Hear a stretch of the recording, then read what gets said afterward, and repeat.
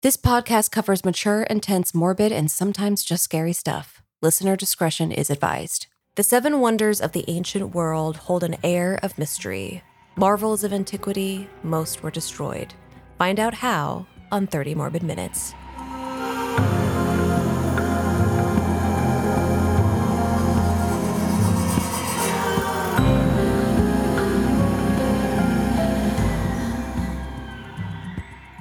This is the podcast where we investigate topics, people, places, and history of a morbid, macabre, dark, and downright grisly nature. I'm Elise Willems. I'm Jessica Vasami. Today, we are talking about the seven wonders of the ancient world. A long time coming for Jess and me. We are excited about this. Because, we're just curious. And you might not think this is morbid, but we'll get to why it is. And these wonders are the Colossus of Rhodes, a statue of the Greek sun god Helios. The Great Pyramid of Giza, the tomb of a pharaoh. The Hanging Gardens of Babylon, a remarkable engineering feat of horticulture. The statue of Zeus of Olympia, a giant statue created by a master sculptor. The Temple of Artemis at Ephesus, the first to be made entirely of marble. The Mausoleum of Halicarnassus, the tomb of a ruler. And the Lighthouse of Alexandria. These are all places I have not been, yet I so badly want to go to. I know. Most of them, I guess, we can't go to now. Just True. the rubble of where they were or if they were. But I just find this so fascinating because, we can't get this back, people. We can't, which is so sad. Yet, we build such great things, humanity, but yet we crumble them and tear them up. Well, some of it is just Mother Nature, but also we ruin a lot of things. Yes, it's the equivalent of a toddler who builds something out of a stack of wooden blocks and then just brings up a fist and smashes it. Yeah, for very similar reasons, whether it be pride, anger, Mm-hmm. Yeah. But now with all of humanity's achievements, you might be wondering how these specific seven monuments earned the moniker of a wonder. Well, it all comes down to reputation. Yeah, why were these so special? Well, think of it like a word-of-mouth campaign spread by the Hellenic travelers who made their way across Babylonia, Persia, and Egypt in the time of antiquities. These travelers and explorers, they made records of what they encountered. They did this through poetry, art. They even made travel guides for each other. And so they, wrote a little bit of a journal of saw the Lighthouse of Alexandria, 5 out of 10. It was like Lonely Planet for the ancient world. Thank God for these travelers. Seriously. Yes. Yeah. But one of the historians was Herodotus, the granddaddy of antiquity. He was a writer, a poet, and a philosopher. Herodotus marveled and wrote about the seven wonders of the ancient world. If you need some brushing up on your history class definitions, antiquity is basically a term that also means history, and antiquities are objects or buildings or things from history. Classical antiquities stem from between the 8th century before Common Era and 5th century after Common Era. So what about this chunk of time is remarkable? Elise, you tell me, why should I, an internet podcaster, care? You shouldn't. You should only care about Bitcoin and NFTs. I figured. It's not important. No, during this time in antiquity, the Greco-Roman Empire was having a moment, okay? It was fetch. I just saw the Mean Girls musical, so fetch is back. It was fetch. I love it. It was flourishing, dominating the Mediterranean basin, influencing much of Europe, North Africa, and West Asia. And they spread art. Society, philosophy, education, government, plus Latin and Greek languages across Europe. And much of this cultural spread happened because when you conquer a nation and absorb it into your empire, it becomes a lot easier to travel from your pre-existing land to your new land. Yeah, when you impose your will on people and say, this is mine now, you can access it a lot more easily. As Alexander the Great conquered his way through the Western world in the 4th century BCE, he introduced his fellow Hellenistic travelers to the Egyptians, the Persians, and the Babylonians. These travelers were so impressed with what they saw that they began to make a detailed list order to remember. The ancient Greeks called it theamata, which means sights or things to be seen. Later, they integrated the word thaumaata, which means wonders. It was the original top 10 list. They made a letterboxed. That's a good way of putting account. it. Yeah. Yeah. And you might be asking yourself why, when this podcast is about morbid stuff, or, me and Elise talking about the ancient wonders of the world. One word kind of encompasses it, and that is loss, right? And we touched on this, but there's something that's so tragic and sad and just existentially depressing about the fact that we just can't have nice things, right? Humanity as a whole. Like, things don't last forever. Nothing lasts forever. But you can't talk about these things of myth without recognizing that with their destruction, their loss, we lost so much history, so much culture. Like, there's a death that comes with it that we can't get back, you know? Oh, yeah. And maybe we'll encounter some morbid facts along the way. We'll see. Yeah. Let's get into it. So, starting in ancient Greece on the island of Rhodes. Once a former maritime stronghold, it's known today for its sleepy resorts and historical landmarks. On the northeastern tip of the island is the city of Rhodes. Rhodes was a mercantile republic, and its large navy defended the entrance to the Aegean Sea. This made Rhodes incredibly powerful and influential. I think that's often the case where if you control the water, the ports, you get the power. Yep. It is also thought to be the home of what was the Colossus of Rhodes, badass name, and one of the lost seven wonders of the world. Because when I think of Colossus, I think of the video game Shadow of the Colossus, which is just a bunch of giants that you're fighting. And you think like, oh, there's this giant thing. Yeah, yeah. But before the Colossus of Rhodes was destroyed and ultimately lost to time, the politically neutral city of Rhodes would find itself in the middle of a war it wanted nothing to do with. Yeah, like I said, Rhodes controlled this entrance to the Aegean Sea, and it made it this center of commerce and trade. And they had this agreement with the surrounding empires that they would be neutral because it was in the interest of commerce. But Rhodes did have one close ally, Ptolemy I. Ptolemy I was a Macedonian Greek general and Alexander the Great's successor. His empire was located in neighboring Egypt, and it was a direct threat to the king of Macedon, Demetrius Poliorcetes. Demetrius was paranoid about how Ptolemy was buddying up to those in power in Rhodes and thought there was a chance that they might gang up against him and stage a coup. Demetrius, not very pragmatic at all, decided to get out in front of the problem. He was going to attack Rhodes, forcing them to abandon their loyalties to Ptolemy.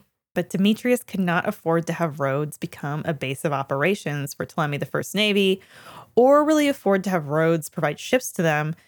So he's freaking out, and then these fears mixed with a fondness for robbery, this just leads him to attack Rhodes. And maybe if he hadn't done this, he wouldn't have welcomed all this shit, back at himself. But he kicked the hornet's nest here. Oh, and with an army of 40,000 men, Demetrius sailed into the harbor. Rhodes only had 6,000 citizens and an unspecified number of slaves who they promised freedom if they could prove themselves in battle. Yeah, and so Demetrius, he built a structure called a Heliopolis, which is a large moving metal siege tower.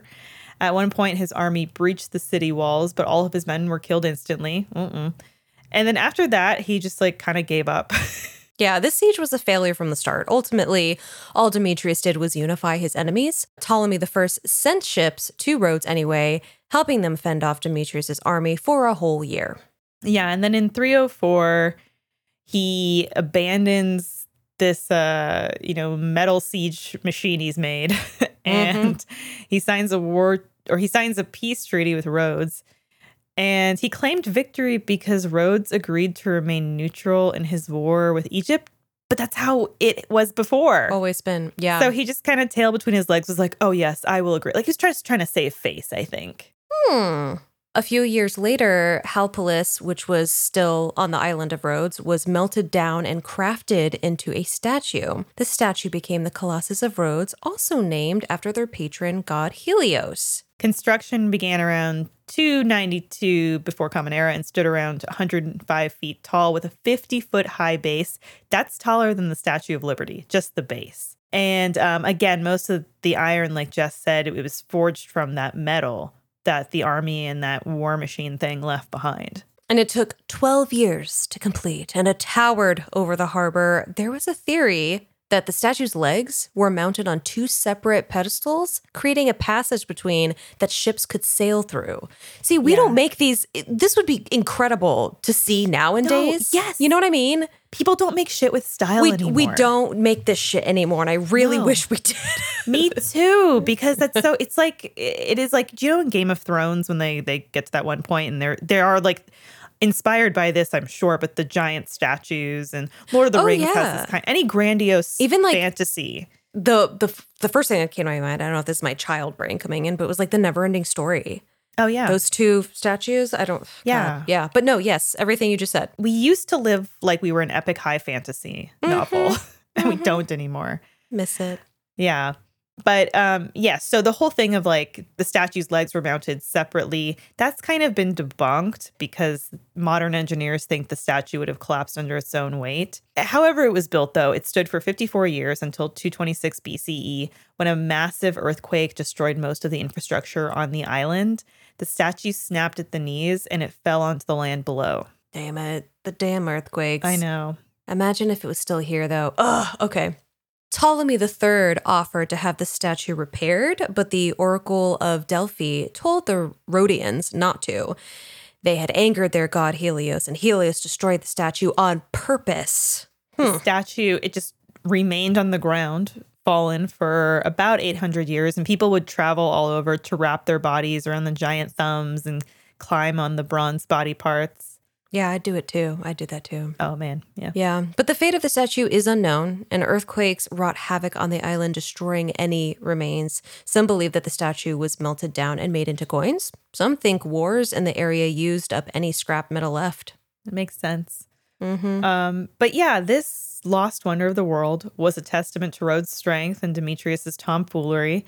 It's most likely that the Colossus of Rhodes was picked apart and maybe just spread across the ancient world. We may not even realize that parts of it are built into other things. That's true. You know?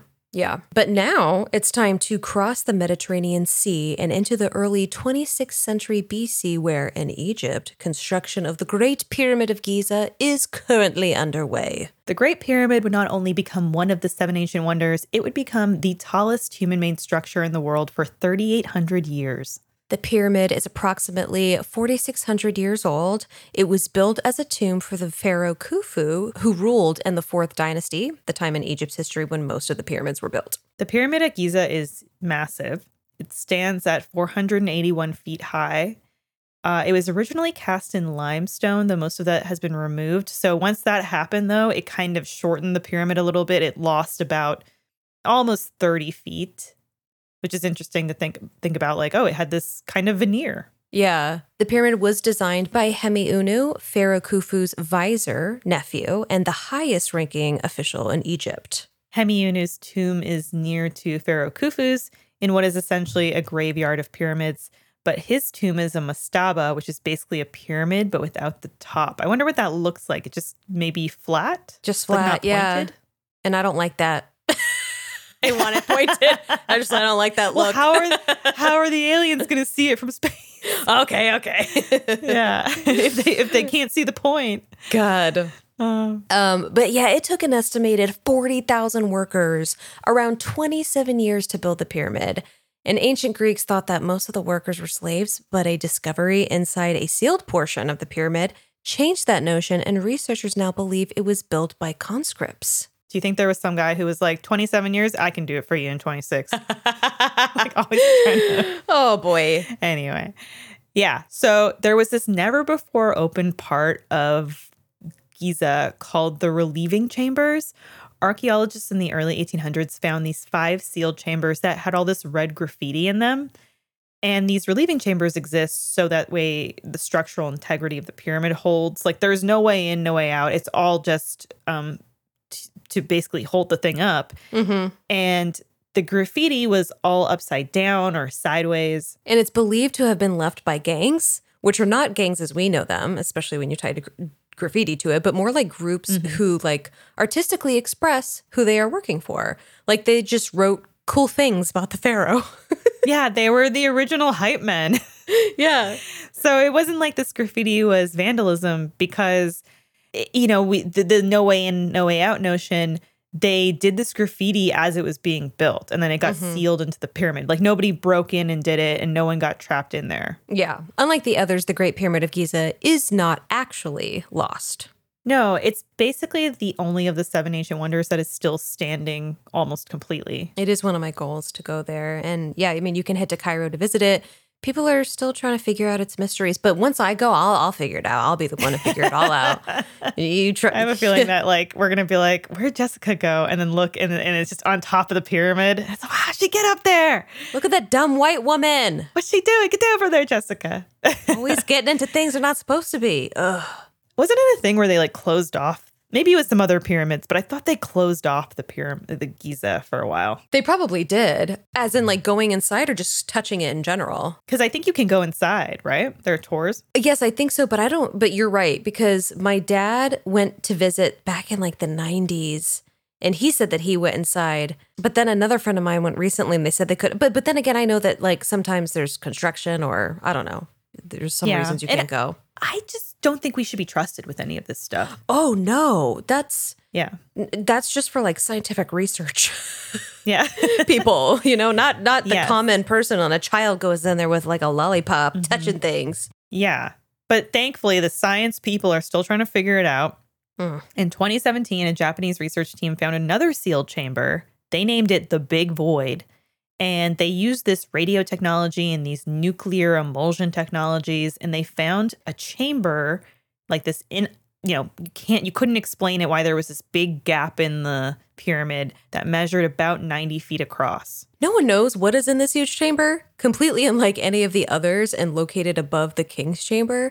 They don't know why it's there and why it was designed to not be accessible. I mean, I have to think it was probably, if it wasn't structural, or maybe they forgot about it, or maybe it was some kind of a religious thing, like, well, we should leave this space for a certain, like a spirit to exist. I don't know. Maybe it was like, I mean, yeah, it's not accessible at all, because I was like, maybe that is somebody's place to go to get away from everyone else. They're just like, this is my hiding spot. But it wasn't accessible, so maybe it was only accessible to other forms of spirits or, just other things. Maybe there was like something along the lines of, oh, if the spirit needs a place to hide from evil spirits, they can go to this and they won't be found, Yeah. Who knows, right? But that same research team, they were going to go back and then rescan it, but then COVID-19 happened. So we do need Jessica on the ground now. We do. I do need to be there. Absolutely. Call me in anytime. God, COVID just fucked a lot of shit up. I know. But I'll be there, so don't worry, everybody. But up next, we have the Hanging Gardens of Babylon, which is basically a giant tiered garden wall with all kinds of foliage dripping from the sides. Looks beautiful. It's beautiful by the art. And from what we can surmise, it was built in what is now modern-day central Iraq in the city of Hilla. The name Hanging Gardens, however, originally references the Greek word meaning overhanging. Going off of fictionalized paintings of the gardens, it was likely covered in olive and pear, fig, and almond trees, also grapevines and huge palm trees. Just think of what like kind of heaven would be, and that looks. I'd be there in heaven. Yeah. I'd go there.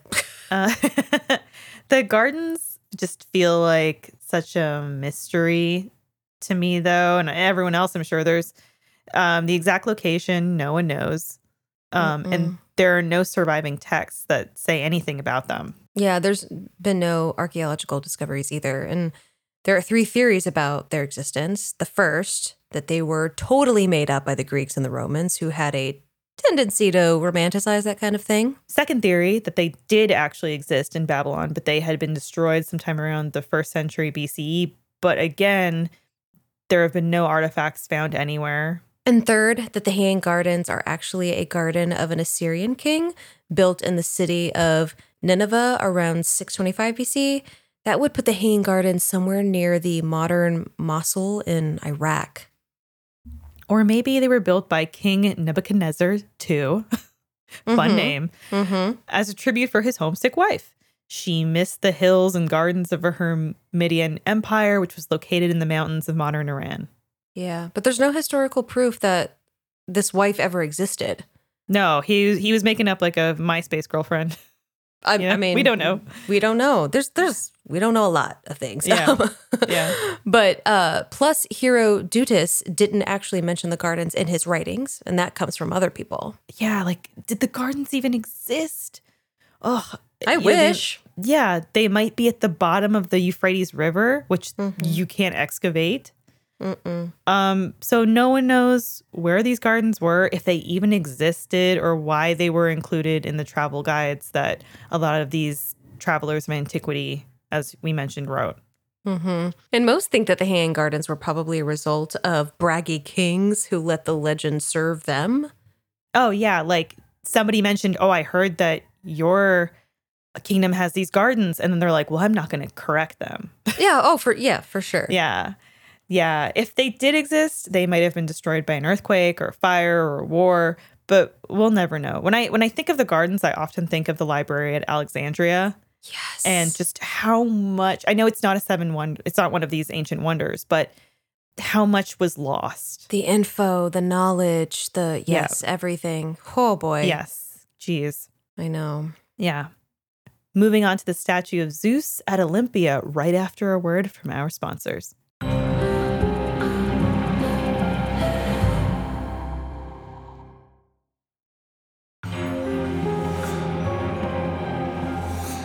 Now, onto the statue of Zeus at Olympia. This towering giant was about 41 feet tall, and it occupied most of the width of the room it sat in. He was a big boy, and he was sitting, too, and he was big. A very big boy. Yes, that's how I think of it, too. A big boy. Yeah, and the statue gave the impression that if Zeus stood up from the chair he was sitting in, he would blow the roof right off. Zeus, as many of you know from Marvel, was the god of sky and thunder, making him the king of the gods on Mount Olympus. And his statue made the 7 wonders list in 2nd century BCE, and by then it was widely known around the ancient world. Oh yeah, ever seen Hercules? The scene where he confronts the statue of Zeus in the temple, that was supposed to be the statue of Zeus at Olympia, just so everybody knows. Oh, man. Michael Bolton didn't mention that in the song. See? And this statue was commissioned in the latter half of the 5th century for the Olympic Games. Very cool. Not unlike stuff we do now where it's like, oh, we'll build this cool Olympic village. They said, we'll get a statue.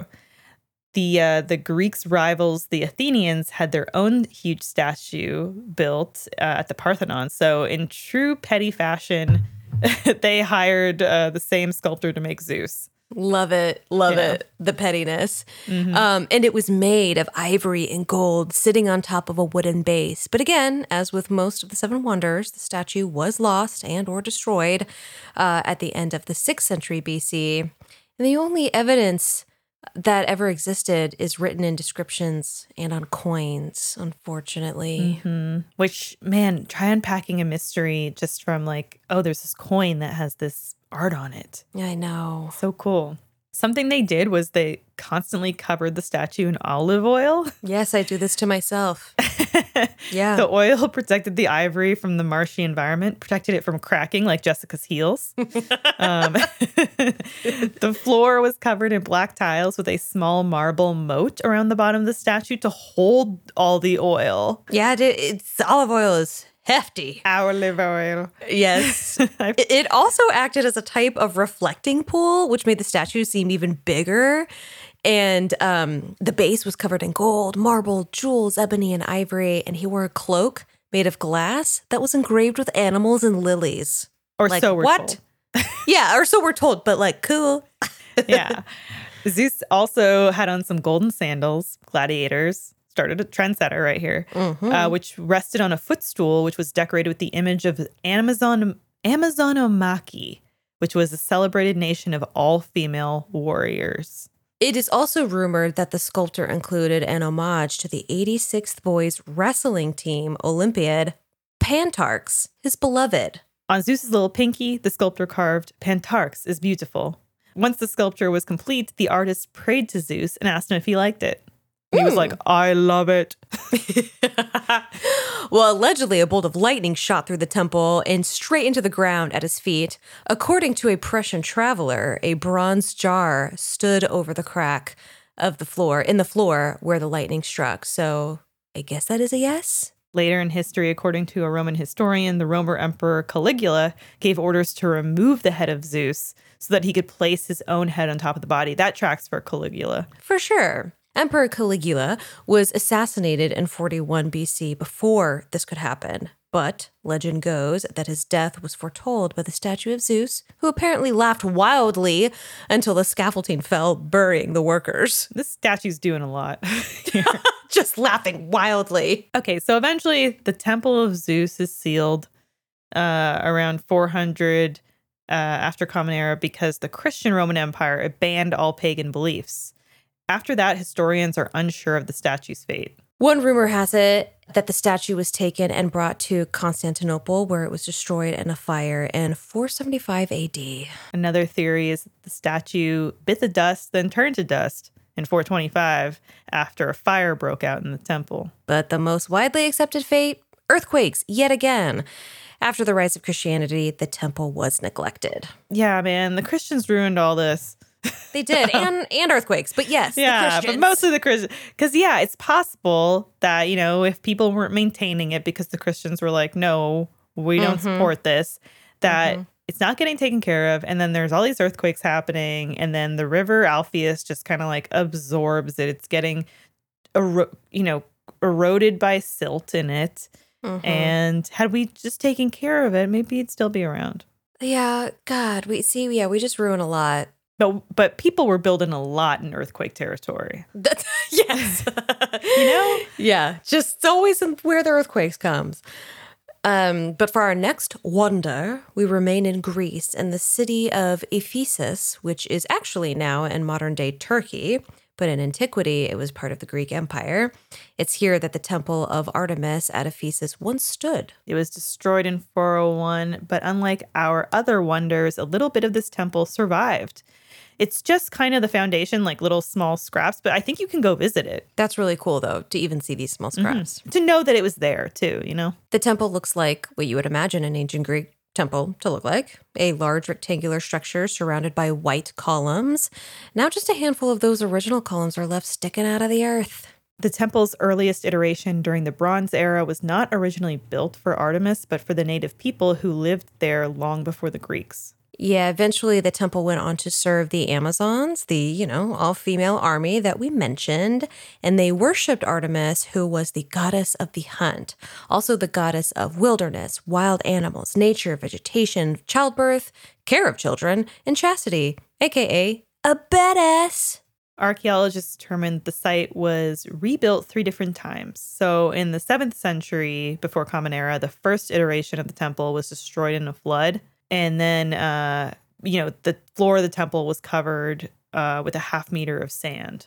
But even though the area was prone to flooding, it was obvious to historians that the original place of the site was very important. And every time it was destroyed, they just built on top of it again. Yeah, they didn't learn. No. When it was rebuilt around 550 before Common Era, it was made even bigger at 151 feet wide and 377 feet long, about 40 feet high. And again, they had those columns and double rows so you could pass through to the open air altar of Artemis. It must have been pretty impressive and majestic to see. Side note, but have you ever heard of the term herostratic fame? It's when someone commits a criminal act in order to become famous. It's named after this guy, Herostratus. Did you know? Yeah, I did not know about this. I didn't know this was a thing, but now I'm going to use it. Not much is known about Herostratus. By design, most believe he was a low-class citizen, a non-Ephesian, or a slave. In an attempt to gain notoriety, Herostratus set flame to the temple of Artemis, claiming that he wanted everyone to know his name. He was captured pretty immediately.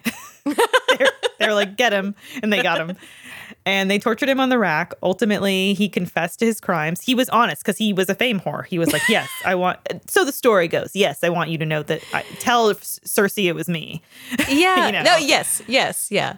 Yeah. And the Ephesian authorities did not want to give this man the time of day. No. They just, not only did they execute him, but then they said, no, he just wants attention. Don't ever speak his name again or you will be killed too. Oh, boy. Yeah. Okay. Yeah. But non-Ephesians who weren't scared to talk about him did write about him, though. And it's probably safe to say that Herostratus' plan worked, even if he didn't live to see his own quote-unquote notoriety. Makes me so mad. This guy. This guy. The Though another theory conflicts with the Herostratus one because it posits that the fire was actually lit by the priests of the temple, and then they used Herostratus as a fall guy. They pinned it on him because the priests allegedly knew the temple was sinking, but that it couldn't be moved because the site was sacred. So they basically torched it for the insurance money. Oh, boy.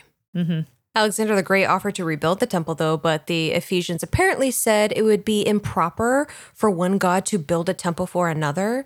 So they eventually rebuilt after Alexander's death. Which is like the fact that he had this god status, or like, oh, you can't build this. I'm like, oh my gosh, get over yourselves.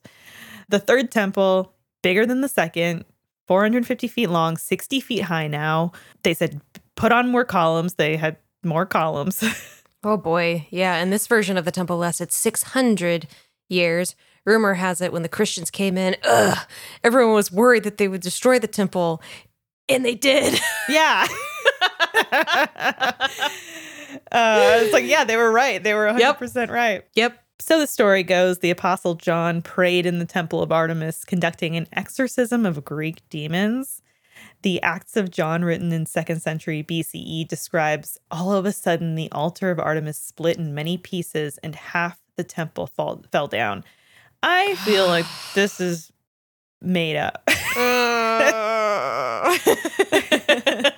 And even of course, my mind went in a different, like, yes, I 100% agree with you. And then it's like the exorcism of Greek demons as opposed to the other kind of demons. I don't know. I keep talking in an accent. I mean, the way I think about it is I'm like, oh man, they definitely wanted to like desecrate and destroy this temple. So they came up with a reason for it. Oh, for sure. And supposedly the Ephesians were instantly converted to Christianity, many of them crying, screaming, praying, or just running away. Same. I get it. I understand. Yeah. The temple was officially closed when the Roman Empire began persecuting people who weren't Christian. This is like mid-5th century.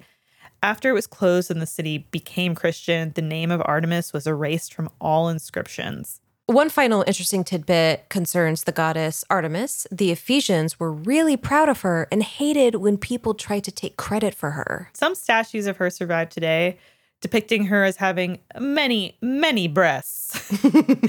And some of these statues, they even like shoot water out of them in a spray of ancient breast milk. Like they were like, no, we need to take this up a notch. I mean, I'm here for it. Why not? You know? Check out the Rooster Teeth store for our replica breast milk springs. No, I'm kidding.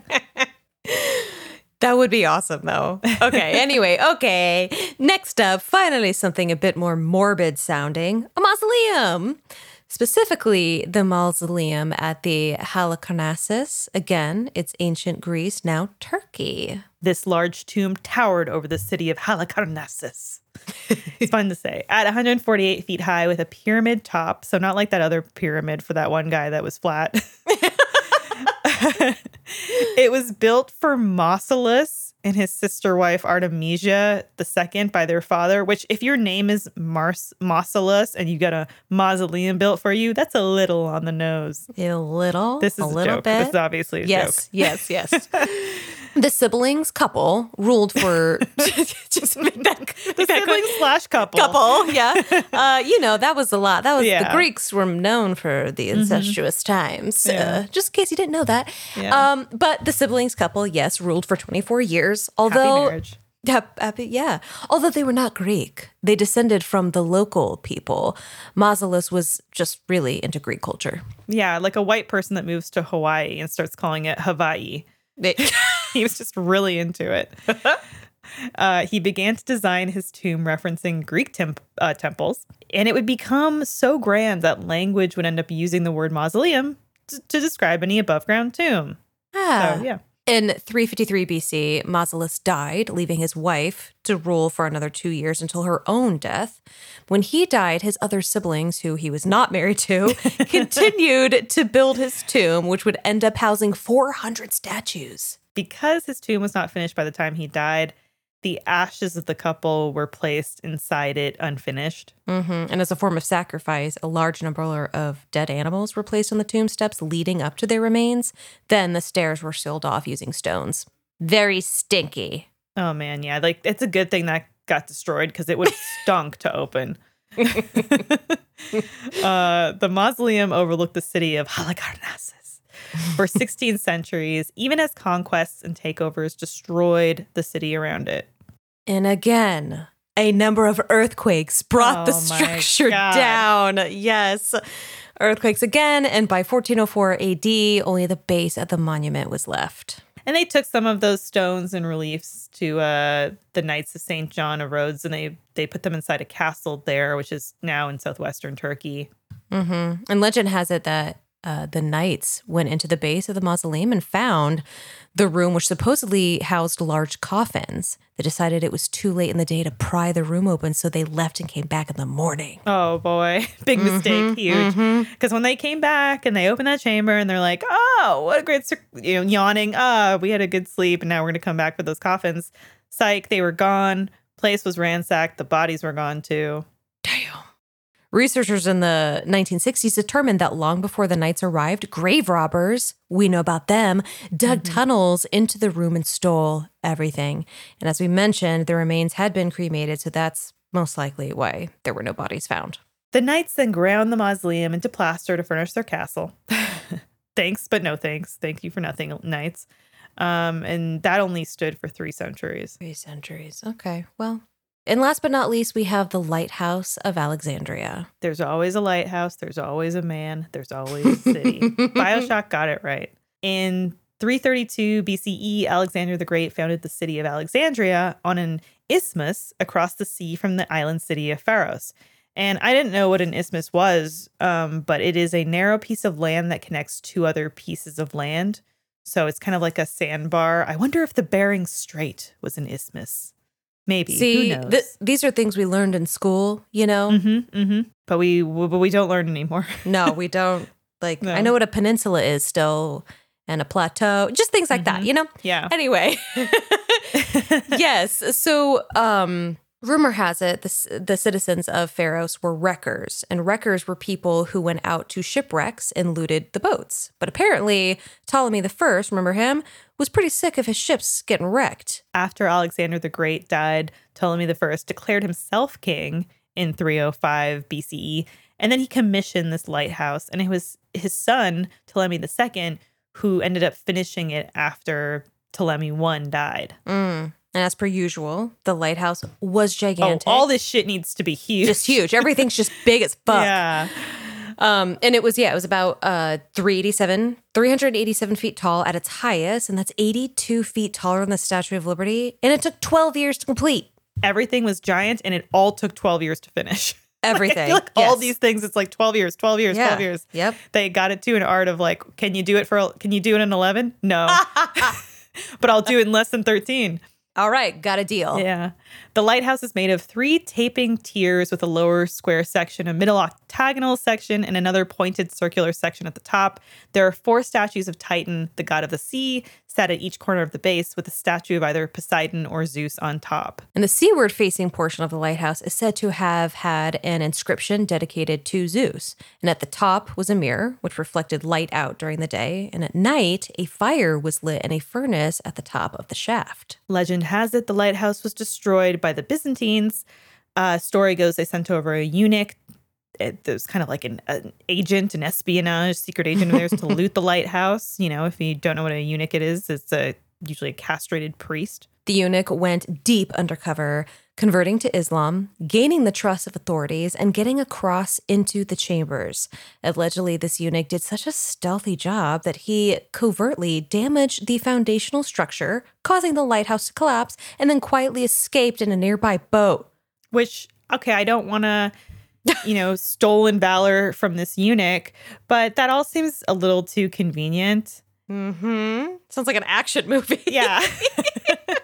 It's like Jason Statham is the eunuch. Oh, this lighthouse needs to collapse. Just like that. Yeah. No, what probably happened is, you guessed it, earthquake. There's probably another earthquake because, my God, no one could build anything anywhere else. There's it's suspected that there was one circa 796 ACE and another one circa 951 ACE. Yeah, and these two earthquakes caused it to crack. Then another earthquake in 956 causes a structural collapse, and then another collapse in 1303, and then again in 1323. Fool me once.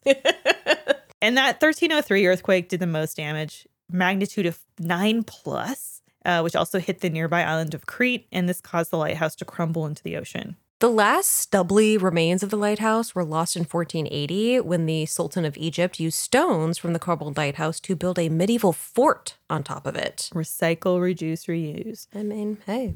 In 1916, archaeologists found remains of the lighthouse in the Mediterranean Sea, and then it was rediscovered in 1968, then discovered again in 1994. Because I guess it's like, just it's hard to find stuff in the ocean. It really is. Yeah.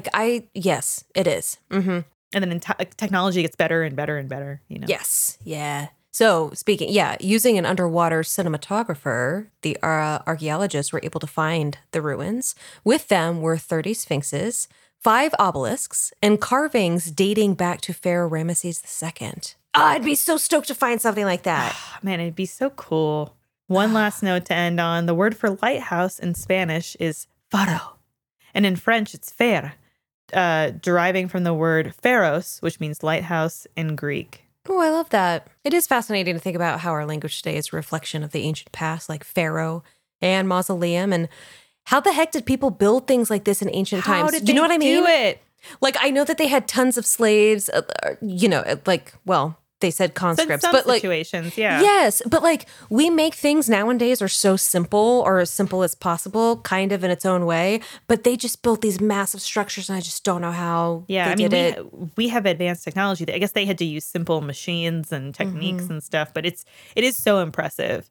Mm-hmm. And the fact that they also reused ancient ruins and they would make look-like structures, and we do that too. We have, things that mimic the Lighthouse of Alexandria, the George Washington Monument in D.C. Mm-hmm.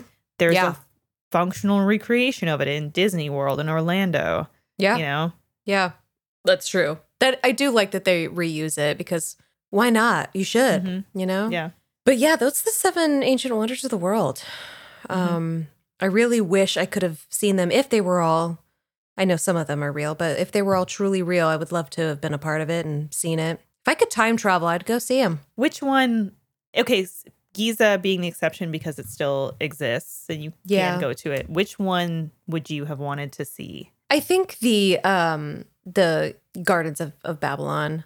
Just, I don't know. That just sounds like incredible. Or the Colossus? Maybe.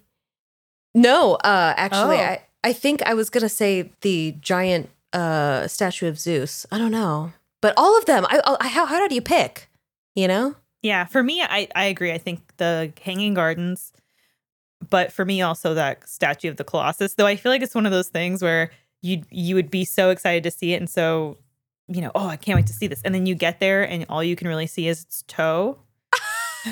You get up, you're like, okay, well, I can't see the rest of this. So yeah. We drove all this way to see the Colossus of Rhodes. But I see its damn foot. Yeah, okay. I can see its foot. Okay. Have you seen those TikToks where people will go to see the Eiffel Tower? They'll show themselves getting ready to go to Paris, go see the Eiffel Tower. Then they get to the Eiffel Tower, and then you see them look at it, and they're like, "Cool." And then they just turn around and walk away. Not saying that these would be that, but I'm like, I would hope it wouldn't be like that. Because you mean they called it a mausoleum because his name was Molossus or whatever? Mm-hmm. Okay. Yep. I think it's super beneficial, though. Like, of course, going to the Pyramid of Giza, like you need to go and you have to know the incredible rich history of it, or it's going to be just some stones to you. And you have to contextualize it in the history, like we were saying that they was so impressed that they did this. Yes. Yes. But yeah, and again, how depressing is it that these things are all gone? I know. It's really sad. I wondered nowadays if we were to redo them all. It would take minutes. Yeah. God, we'd have a but list. you think of how long it takes for a skyscraper to go up. That's true. But if we were to redo this entire list, so I know these are lost wonders of the ancient world. I wonder what ours would be of like this, our world now. Oh. Like what would, if something completely, we became ancient times, what would ours be to this day? Yeah, that's a great. I mean, I automatically think of skyscrapers, I guess, just because they're some of the biggest structures in the world. The geodesic dome in Las Vegas where U2 performed. Oh, totally. I mean, yeah. I mean, just the architectural, what am I trying to say? Architectural? Yes. Wonder and talent of what that is, just crazy.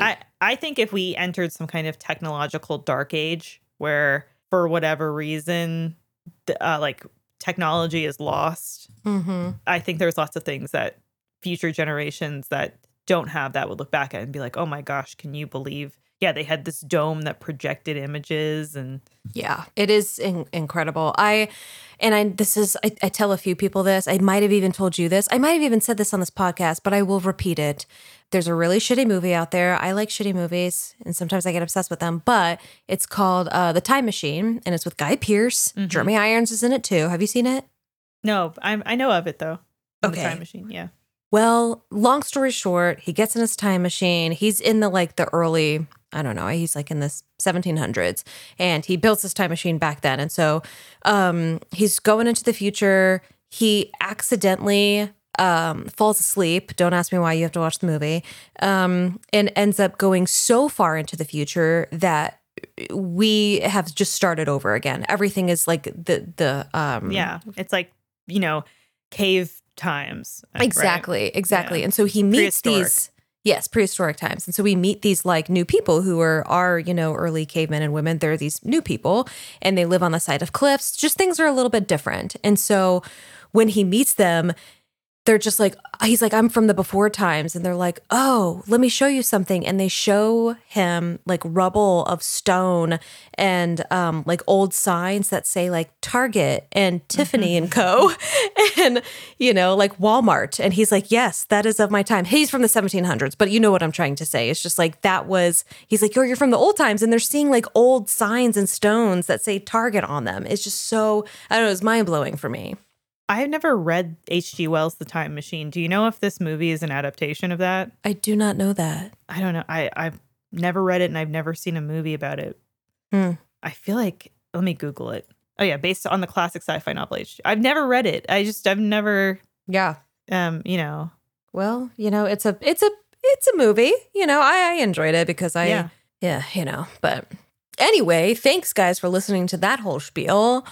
We would personally, me and Elise personally, would love your support. And if you actually go to 30mm.show/first, you can actually directly support us. And that would mean the world to us. Sign up for a first membership. Be super awesome. Leave us reviews. Share the show with your friends. That helps us too. That helps too. And we also have really, really cute merchandise at store.roosterteeth.com. And you can follow us on social, TikTok and IG at 30 Morbid Minutes. Jessica, I hope someday a time machine is invented and we can travel back in time together. I would do that. I would go with you. Well, I mean, yeah, of course you'd go with me. It's just a question of where we'd go. Where would we go? I don't know, probably like 2 weeks ago. Okay, well, on that note, we would blow our one time machine thing on something inconsequential. Oh, God. That is us, isn't it?